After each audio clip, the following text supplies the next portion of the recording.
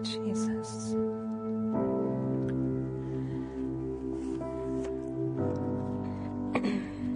You guys can be seated.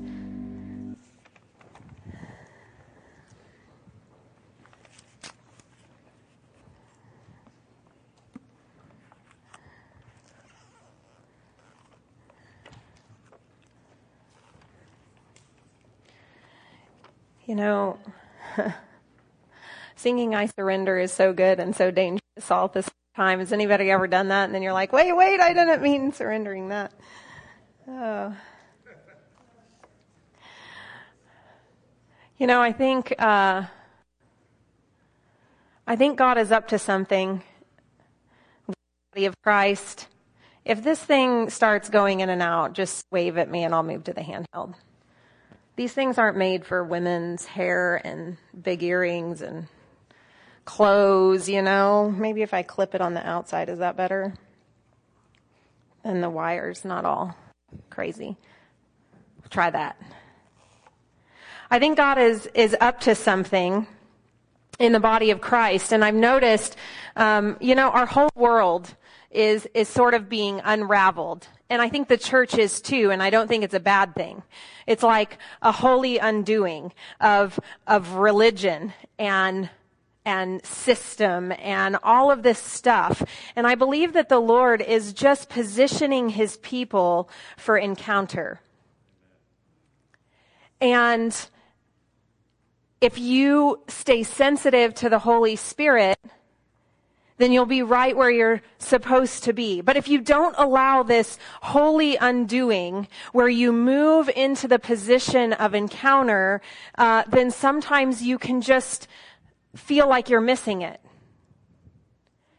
And it's not because God isn't doing something, and it's not because he doesn't want to encounter you. It's because somehow along the way, we've just done church like normal, and we've turned off our sensors to the Holy Spirit, and we're just expecting him to show up the same way, right? And I think about the story of Elijah in 1 Kings 19.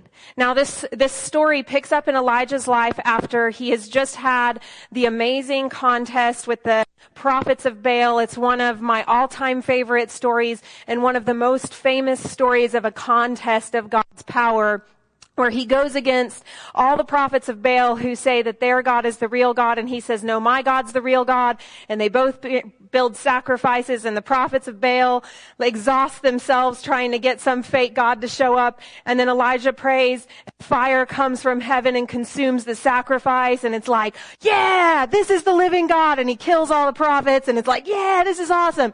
But then there's an evil queen, and she's really mad about this, and Elijah is escaping for his life. And so he runs away and he's hiding himself in a mountain. This is a very famous passage of encounter with God, right? Because he's up in this mountain and it says that there was fire that comes down, right? But it says God wasn't in the fire. And then there was an earthquake and it was shaking the whole mountain. But God wasn't in the earthquake. And then there was a mighty windstorm. And there was all this wind. But God wasn't in the wind. And then there was a still, small voice. And it was the Lord. And Elijah wraps himself in his cloak and he goes out to the entrance of the cave and he has this meeting, this encounter with the Lord. And God tells him, like, this is what you're going to do. He puts him back on assignment. He gives him mission.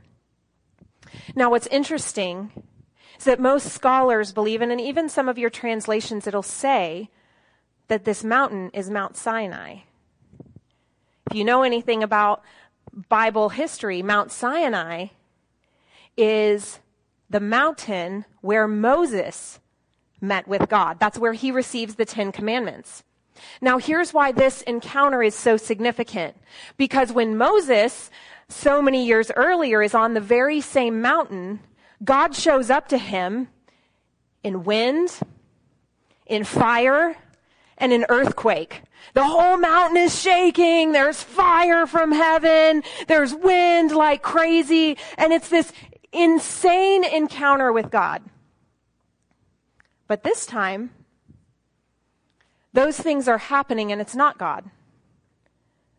God is in the still, small voice. See, there's no formula for the way God shows up. And sometimes it's loud and dramatic, and other times it's quiet or even silent. But just like on Mount Sinai, God can be in both. So don't get trapped in a lie that you didn't hear from God or receive from Him because it didn't look like what you thought it should. Or it didn't look like it did last time. Or it didn't look like this person's. See, that's one of the greatest tragedies in the church is that we take our eyes off of Jesus and we put it on ourselves or someone else, and we think that our encounters should look like this, this, this, and this. And so we've had this amazing, dramatic encounter, and then when we come before the Lord again, we don't recognize Him because it's quiet. And then we think, did I even get anything? Has that ever happened to you? Or you can be in the same room with people, all in the same worship, and you're like, what's going on with that person? You know, they're like all like, oh my gosh, you can just tell they're like in the zone, right? And you're just like, I'm just like singing the song. But see, our God is encountering everyone. It's figuring out what He's saying to you. And I think in this time of just like an undoing of the church, we have to just be sensitive to the Holy Spirit and figure out what is He saying and what is He doing. And let's not put Him in a box to say, you have to say it or do it like the way you've done before. Wouldn't it just be so much easier if He would just do it the way we want and the way He always does it? Come on. I mean, really. It would just be so much better for me. It would just be very obvious, like, oh yes, that is the Lord, in fact. But sometimes it just requires us to have faith. Even after all these years of walking with Jesus, we still have to trust that we're able to hear His voice and able to hear it in a different way than maybe we ever have before.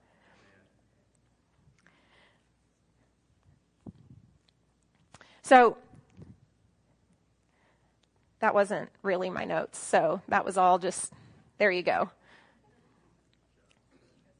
It's free, as John says. That's right. Yeah. That was all free. Now to the message.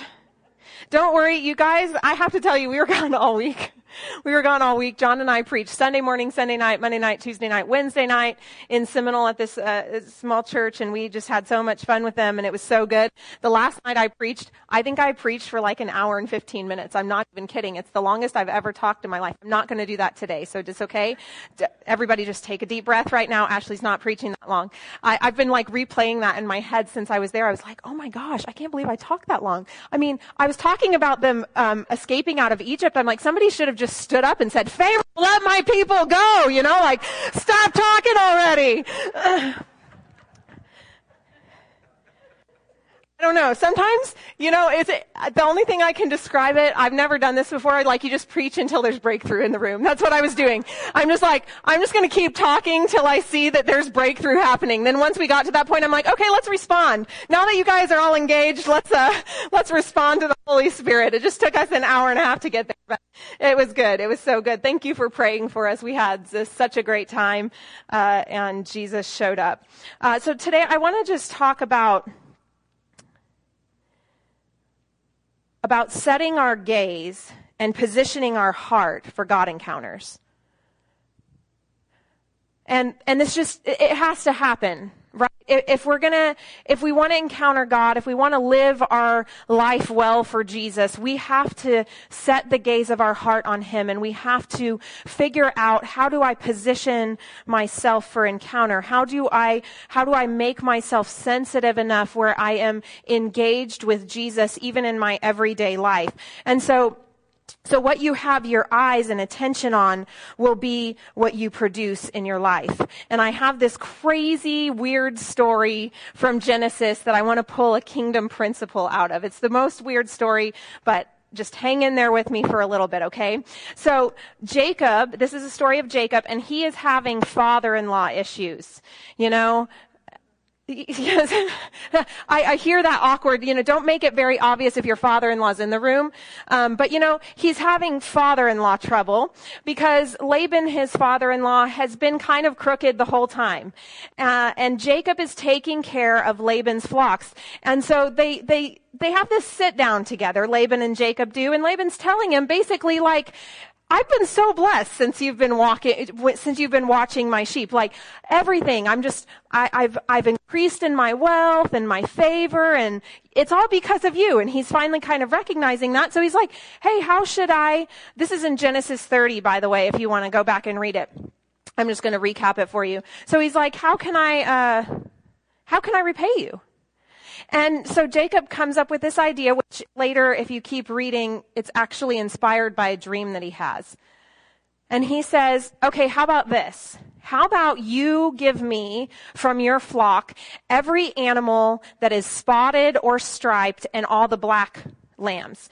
And that way, when you come and check on my herds, you will know if I have stolen from you because if I have a white sheep, clearly I've stolen from you because I'm only going to have the black ones. Or if any of my livestock are pure and they don't have the speckles and the stripes, then you'll know that I've stolen from you. So Laban's like, yeah, that's a great idea. Now, being the little crooked man that he is, he goes that night, he takes all the speckled sheep and the black sheep out of the flock and sends them away. But they begin this process, right? So this is Jacob, who's the great deceiver, all right? He has this plan. I believe it's like Holy Spirit strategy. This is not breeding. This is not a real breeding program, okay? He takes tree branches and he carves them so that they're striped, right? So there's like black and white stripes. And he puts them in front of the livestock when they go to drink. And they're looking at this stuff, right? And when they go and have their drink and they begin to mate, all of the offspring are speckled and striped.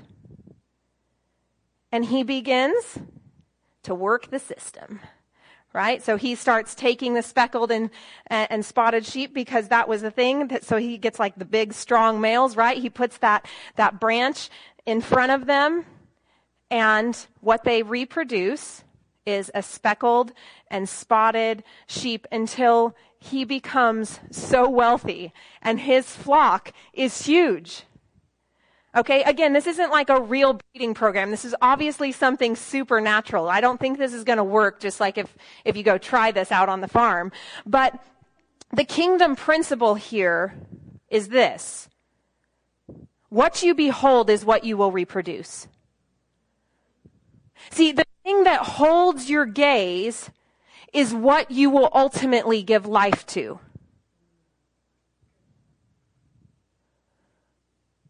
And you begin to think about that. I began to think of like, what is in front of you? What are you looking at? And so like my first thought, right? I'm sure some of you are like, what's in front of people's faces? Your phone, right? Oh, look, mine just went off right when I picked it up. It's an update from CNN. Isn't that lovely? Life-giving.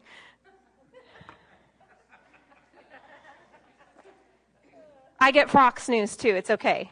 Some of you are like getting really worried about me right now, right? What's in front of your face? What's in front of your face? What has your gaze? See, if you think about people's phones and you think about what it is on the other side of the screen that you're staring at, let's just take that for a second. Are you staring at news all the time? Is that what you're taking in? Because if you're taking in news all the time, what you're going to reproduce in your life is fear and confusion.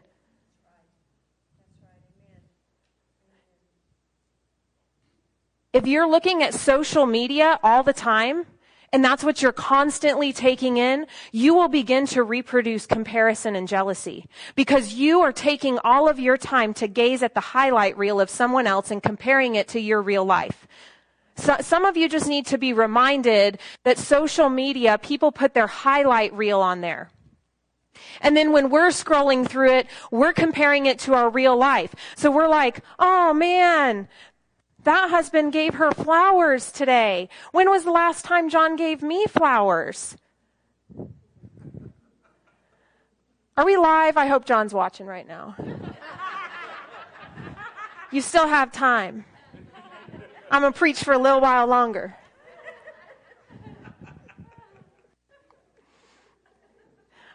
Live streaming's awesome. Okay. When you're comparing your real life to somebody's highlight reel so you can get into that game, like, oh my gosh, they're always so together. Like, they didn't say, I got the flowers because, like, we had a massive fight last night and my husband's trying to make up for it and I really hate his guts today, right? I mean, some people do post that. If you're, here's another free something for you, okay? If you're in the house, you shouldn't be posting your real life on Facebook, okay? Just go with the highlight reel, because we want to honor our spouses and our children, okay? So you shouldn't be bashing people. But what holds your gaze is what you're going to give life to. How about shopping? How about online shopping? Some of you are giving me nasty looks right now. If that's in front of your face all the time, what you reproduce is materialism and greed, because the longer you stare at a screen and shop online, the greater your desire is to have more and the less satisfied you are with your current stuff. None of those things are bad. I'm not saying like technology is amazing. Social media can be great. There is some life-giving stuff on social media, right? There is some things in the news that we want to be aware of. There is a whole benefit to online shopping. Amen? But it's what holds your gaze. If on the other side of the screen you're staring at pornography, then you're going to be reproducing destruction and shame in your life. Because what you stare at is what you will reproduce. You will be giving life to something.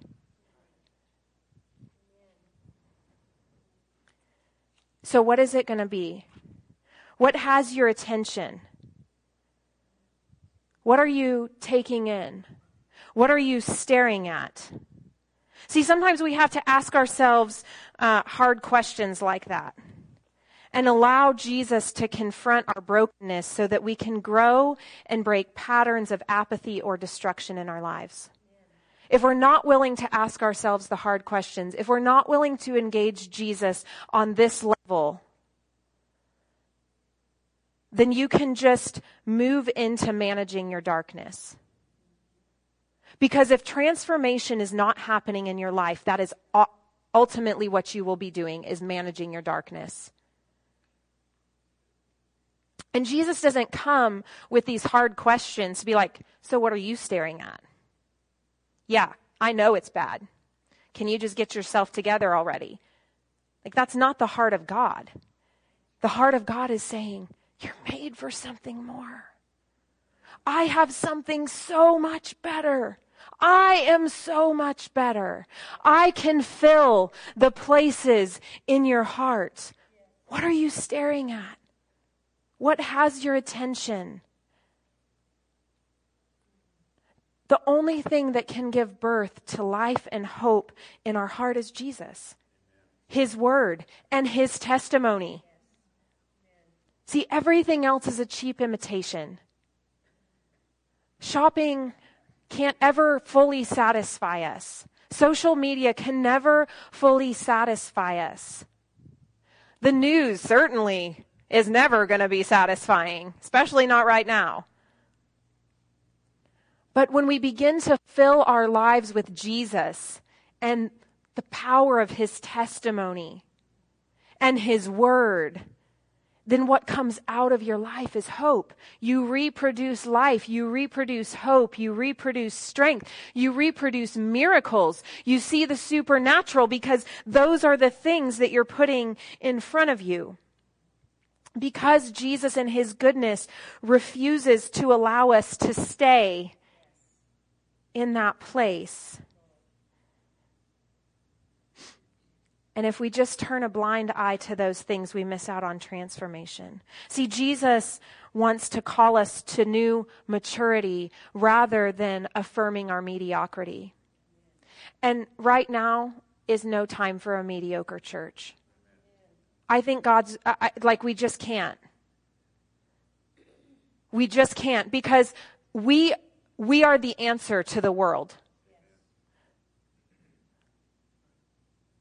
You are the answer to the hurting world. I just want to remind you of that. Like, that is God's plan A, is that his church, the whole church, would take the whole gospel to the whole world. There is no plan B. So we're it. And there's a lot of times that we can get kind of just caught up in like, I'm mostly good.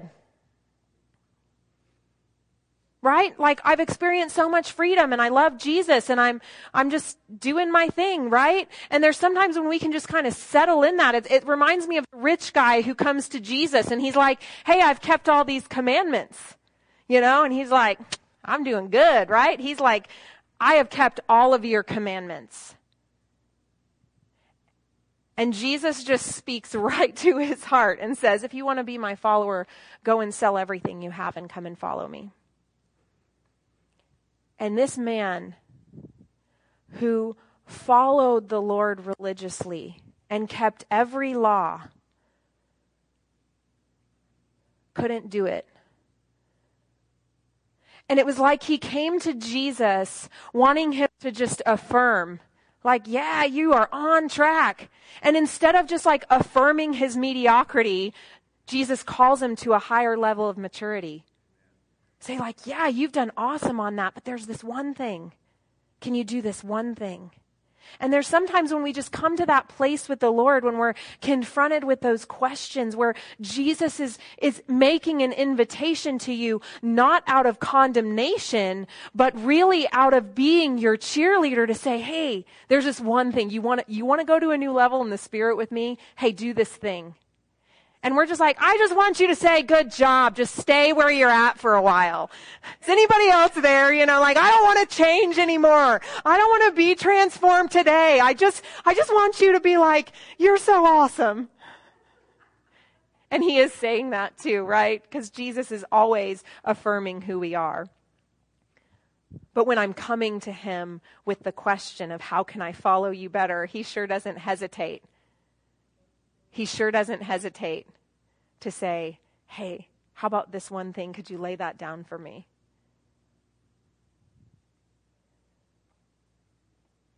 Jesus wants to call us to something new. So how do we do this? What does it look like? How do we shift our gaze? How do we begin to position ourselves where Jesus is what's in front of us and not all this other stuff, right? Because clearly we live in this world, so there's going to be a lot of things in front of us. I'm not talking about like quit your day job and just stare at the Word of God all day, because I know we all live in a world. I'm saying what holds your heart? What's capturing your attention in your free moments? And I want to look at Mary in the Bible because it's so powerful. It's really about our connection to Jesus and our posture in the Spirit. So we're going to start in Luke chapter 10.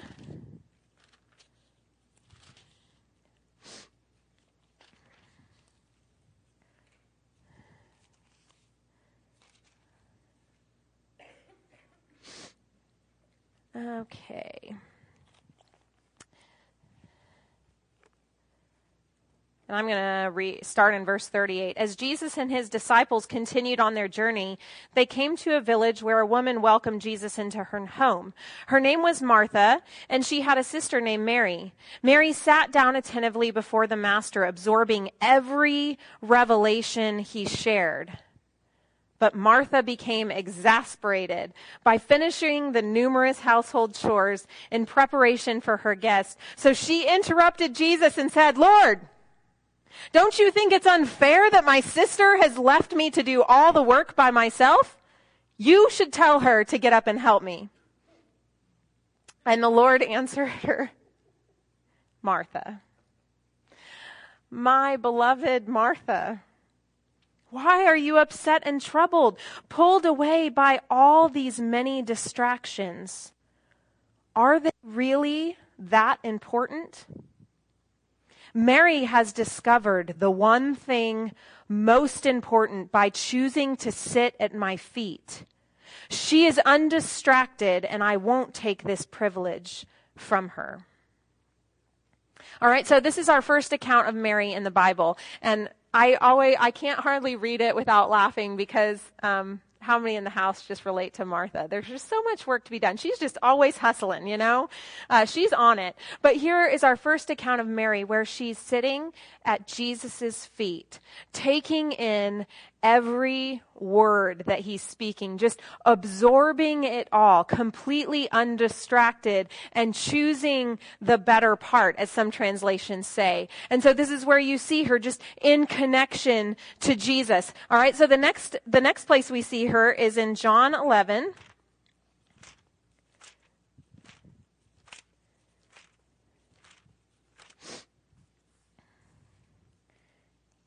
And I'm going to start in verse 28. Now, to give you a little bit of the backstory so it makes sense, Mary and Martha have a brother named Lazarus, and he's dead.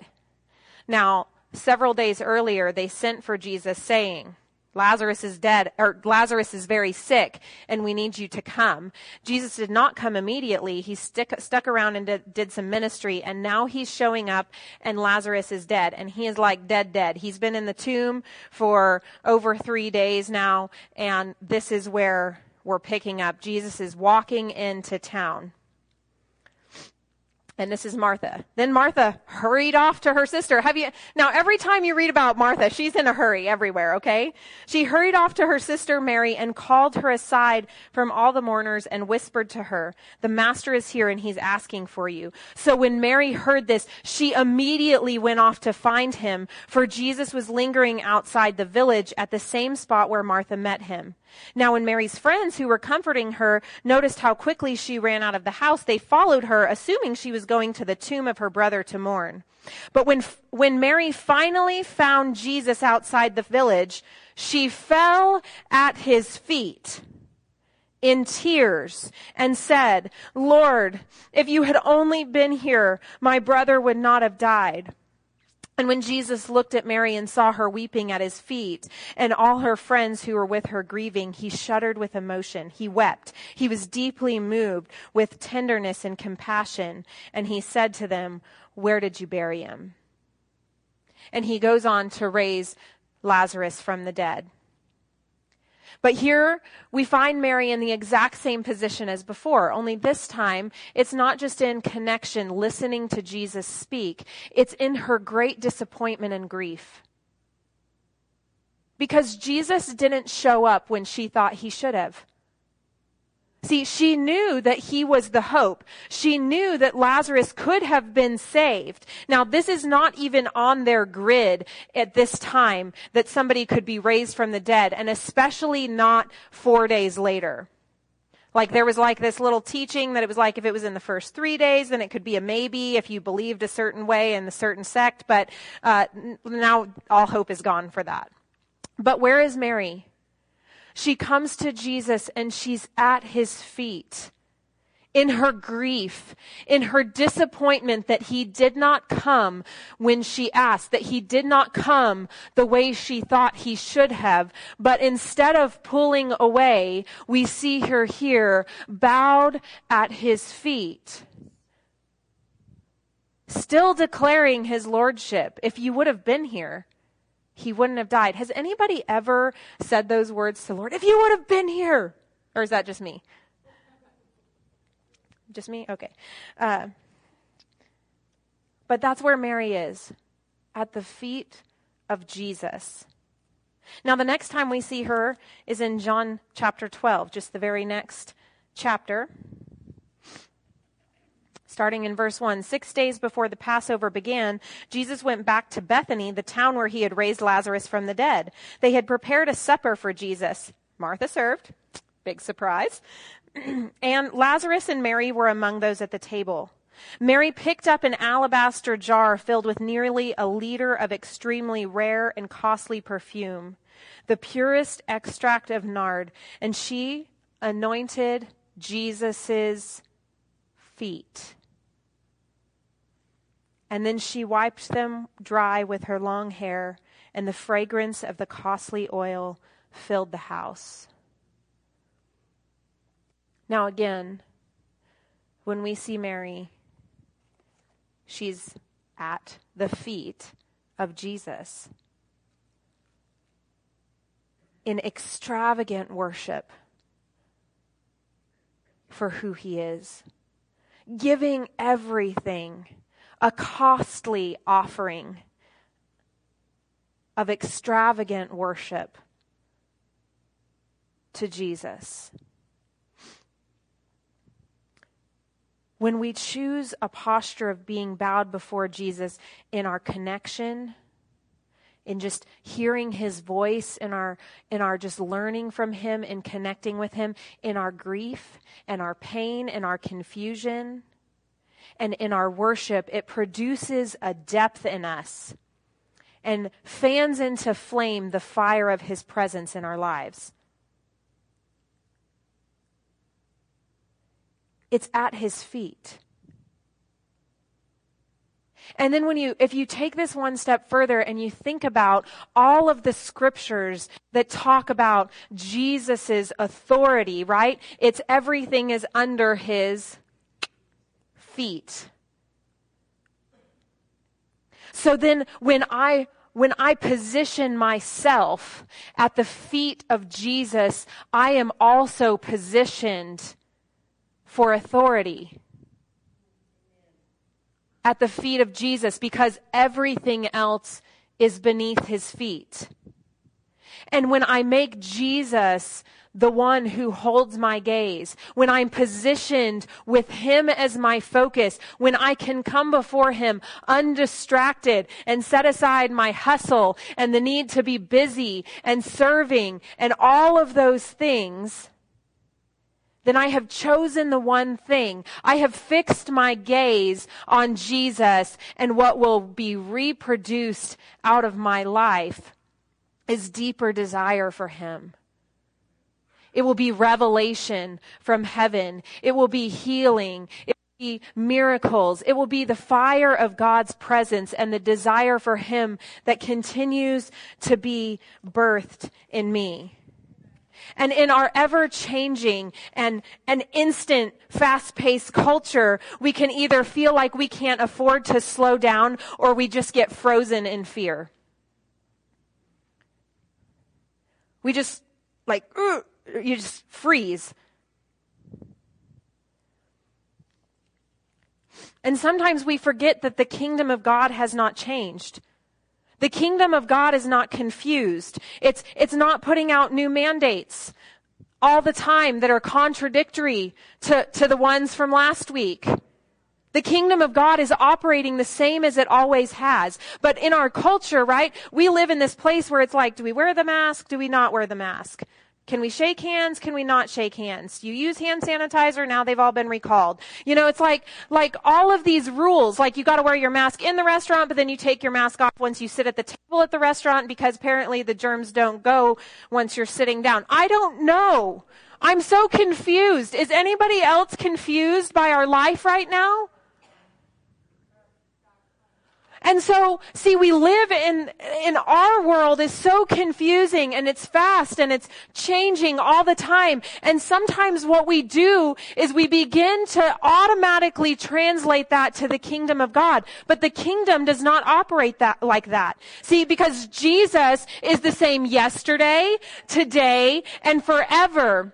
His authority is the same yesterday, today, and forever. The way Jesus operates will be the same today as it was yesterday, as it was in the Bible, because Jesus is the same. And we live in a spiritual kingdom that is not confused and is not changing all the time. See, and we have to remember that. See, I fear the church has become so taken with what's going on in the world that we've forgotten to be captured by what the kingdom of God is doing. See, we become more captured with our world, and it's quite fascinating, really. If we're honest. I remember when we were out of town for spring break and the whole world was shifting in like a few days, and it was wild, Like, I have people calling me. My mom's like, there's nothing left in the grocery stores. What do you need? Do you need me to get you something? I'm like, what are you talking about? She's like, you need toilet paper? I'm like, I don't know. I don't know what I need. And she's like, they don't even have pasta on the shelves, Ashley. I'm like, what is going on? Right? So John and I on our way home from Houston are stopping in every teeny tiny Texas town at every Family Dollar trying to get like dish soap and toilet paper and a loaf of bread so we can feed our children, because we're like, what is going on in this world? And I remember it was just like the NBA shut down. Like, what is going on? This has to be serious, right? They're closing sports and millions of dollars of operations. And we were in Houston. I was just checking the news, checking social media. I was like, oh, this is crazy. I went to the grocery store and I was like, never in my whole life could I have imagined empty shelves like this. It was nuts, right? And right in the middle of that, I just got this question from the Lord, speaking of him asking us hard questions sometimes. He said, are you more fascinated with your world or mine? Oh. Are you more fascinated with your world or mine? See, because as rapidly as COVID was changing our culture, the kingdom of God moves just as rapidly. It's being released all over the place. There are miracles to be done. There are lives to be changed. There are people coming to the kingdom. There are encounters to be had. The kingdom of God is always on the move, regardless of if COVID says it can be or not. It's always moving. There is no amount of isolation that can drive out the kingdom of God. There is no amount of quarantine that blocks out Jesus and his kingdom from moving, from multiplying. And you know what? When the days get darker and the days get more confusing here, I just have a feeling that the kingdom of God moves even more rapidly. And we get to be a part of it. See, if I become more fascinated with what the king is doing and what he's wanting to release on earth, then I begin to align myself there. I begin to find the people at Dollar General and begin to release the kingdom of God there, where hope is being released, where healing is being released, where provision is being released, where answers to prayer and strength are being released. If I become so fascinated with this world, then what am I doing? I'm out hunting for toilet paper. Like, what do I really want to do? Whose world are you more fascinated with?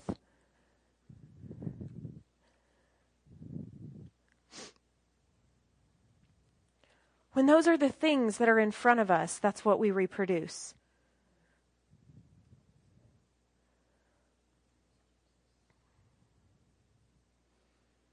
When we look around and you see what's being reproduced in our culture, we can figure out what we're looking at. I mean, just look at the spirit of division.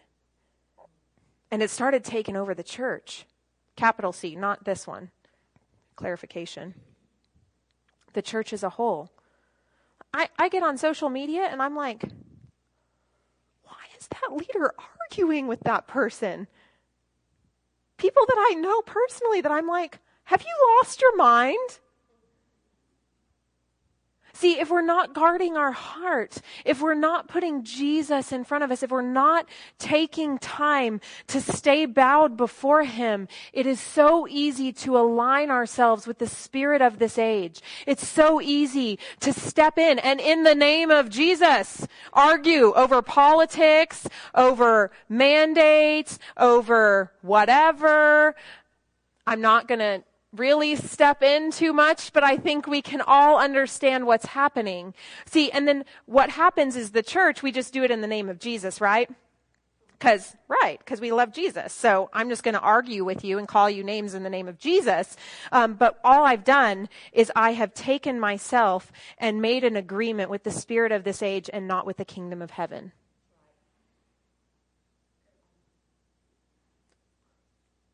What is King Jesus saying about the election? That's what I want to know.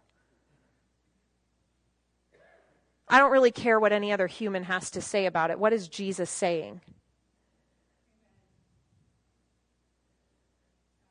What is Jesus saying about COVID? What is Jesus saying about Midland, Texas? What is Jesus saying about my neighbor? What is Jesus saying about my children? See, when I begin to ask myself that and I begin to focus on the kingdom of God and I begin to put all of my focus and my heart's desire and my gaze fixed on Jesus and what he has to say, then I begin to reproduce life. I begin to multiply the kingdom out of me rather than multiplying division, rather than multiplying confusion, rather than multiplying fear. I mean, there's some of us, listen, I'm not meaning to step on people's toes, but when you're watching the news and then you're calling people and you're afraid and you're like, oh my gosh, did you see this? And can you believe it? Then what you're reproducing is fear. It's fear. Catch yourself. Put your eyes on Jesus. Learn to be positioned like Mary. And listen, I realize this preaches better than it lives. Okay? This preaches well, but it's not always easy to live out. Because we live in a world where there's stuff at us all the time, and there's people that we love who are not gazing on Jesus, and their voice is there, right? There's all of these things. So I understand that what I'm saying, everybody's like, amen, but then you're gonna, what does that mean? Find a strategy that works for you, that keeps your focus and your gaze on Jesus. Begin your day with scripture. Make sure you're reading God's word every day. Okay, now I'm not talking about like, okay, now everyone, you need to set aside 3 hours every single day, and you need to have this soaking time where you envision Jesus in front of you. That's not what I'm talking about. I'm talking about the desire of your heart, the gaze of your heart. When you have free time to think, when you have free time to do things, where is your heart running? Where is your mind running?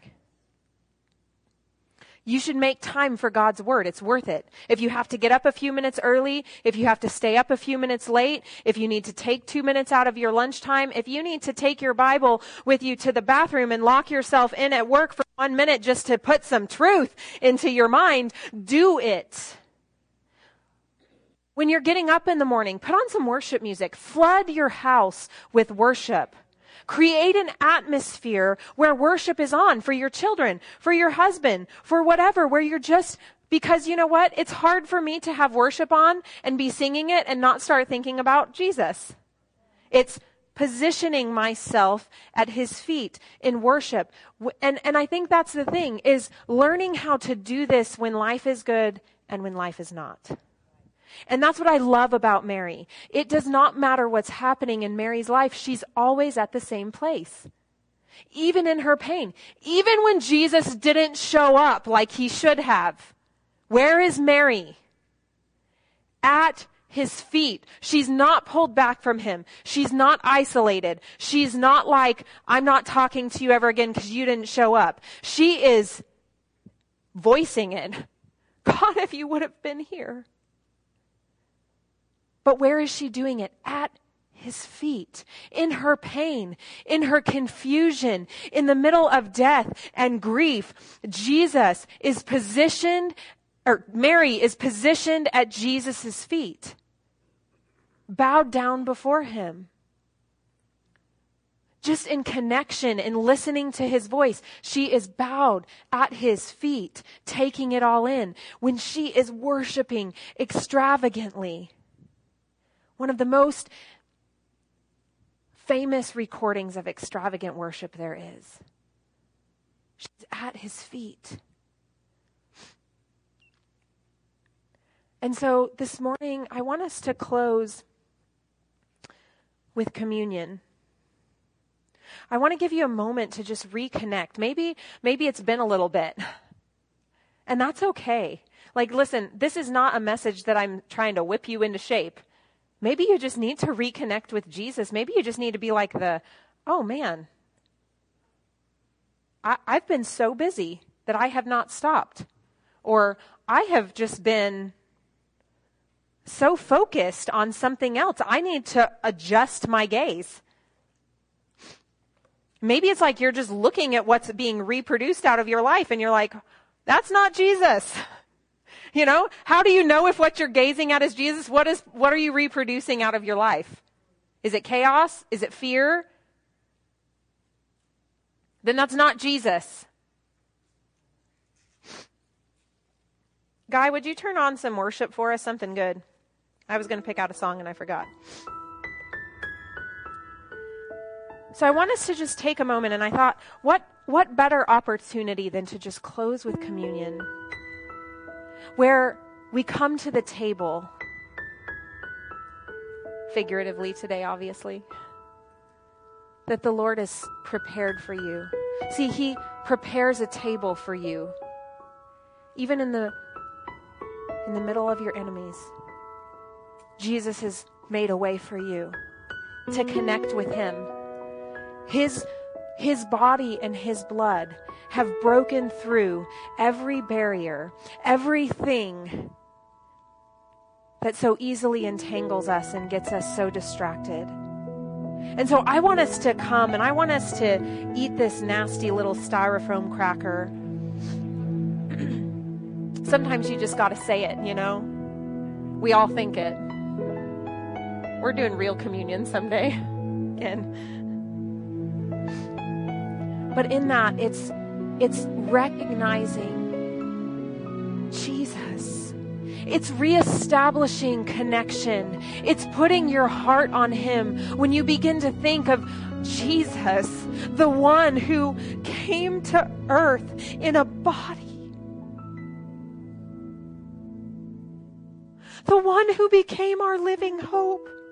The one who would suffer and be tortured and have His body brutally beaten to the point of death for you, so that you could live the life with your gaze on Jesus and reproduce life and the kingdom, so that you could live free from sin, so that you could live free from sickness and disease, so that you could live fully connected to the Father. Jesus, the one who became our ultimate sacrifice, the one who died to break the power of hell and the grave, and now is seated above it. When we come to His feet, He's the one who made a way for us to sit in heaven with Him. The one who shed His blood for your life. The one who understands grief and suffering and loneliness more than any other human in this building. Jesus, the one who knows pain on a level that most of us don't. The one who was willing to do it out of His great love for you. This morning, would you return to His feet? Would you return to His heart? Would you begin to dwell on His sacrifice and His great love for you?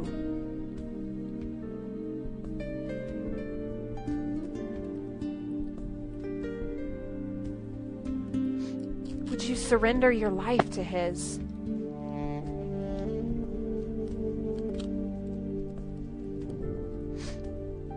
Oh, Jesus, this morning we fix our gaze on You. We readjust our heart and our posture in the Spirit. And God, we repent for being so caught up with this world, for being so fascinated by politics, by being so fascinated by COVID and our ever-changing culture.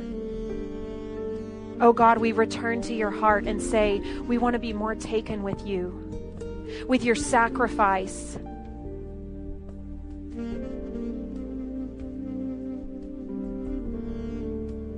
With Your kingdom.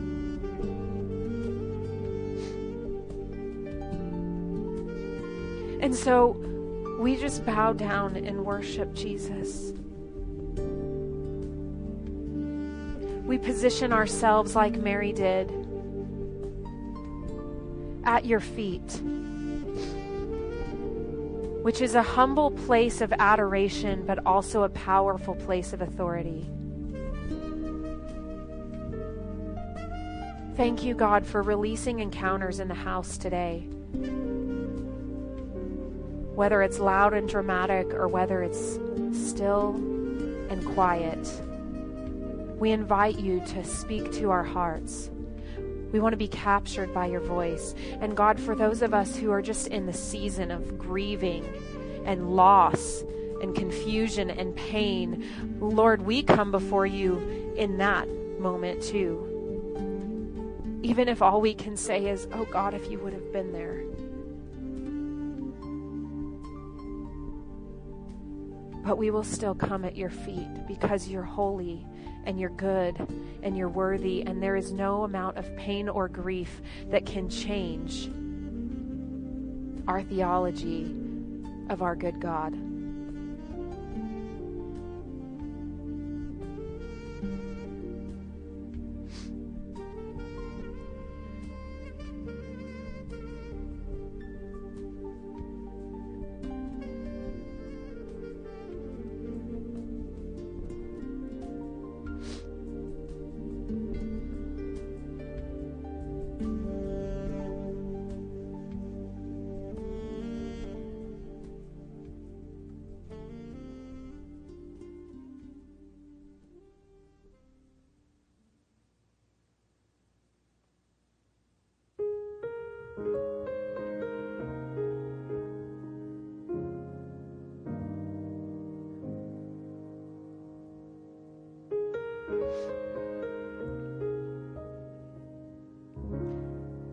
And so, Jesus, we remember you today.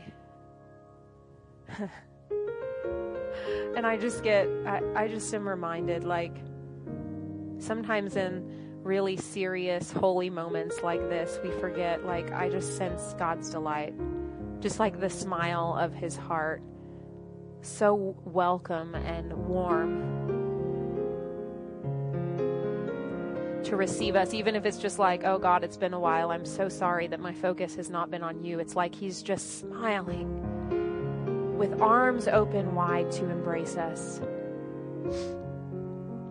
Thank you, Lord, that as we come to your table, as we take of the bread and we drink of the cup, that you fill us with life, that you renew our hope, because Jesus, you are hope.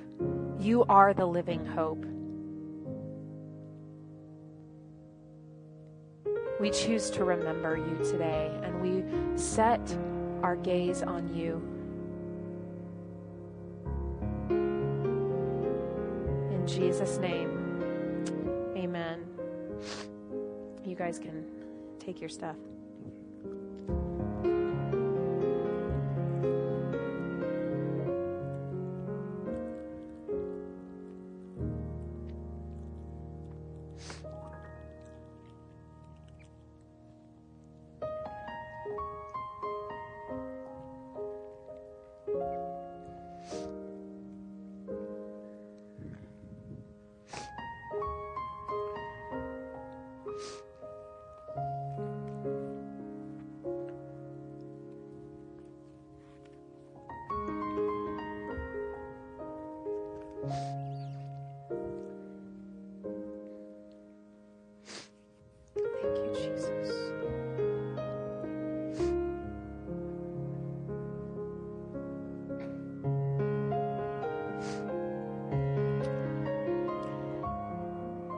You guys can take as long as you need. I'm going to have some leaders up here.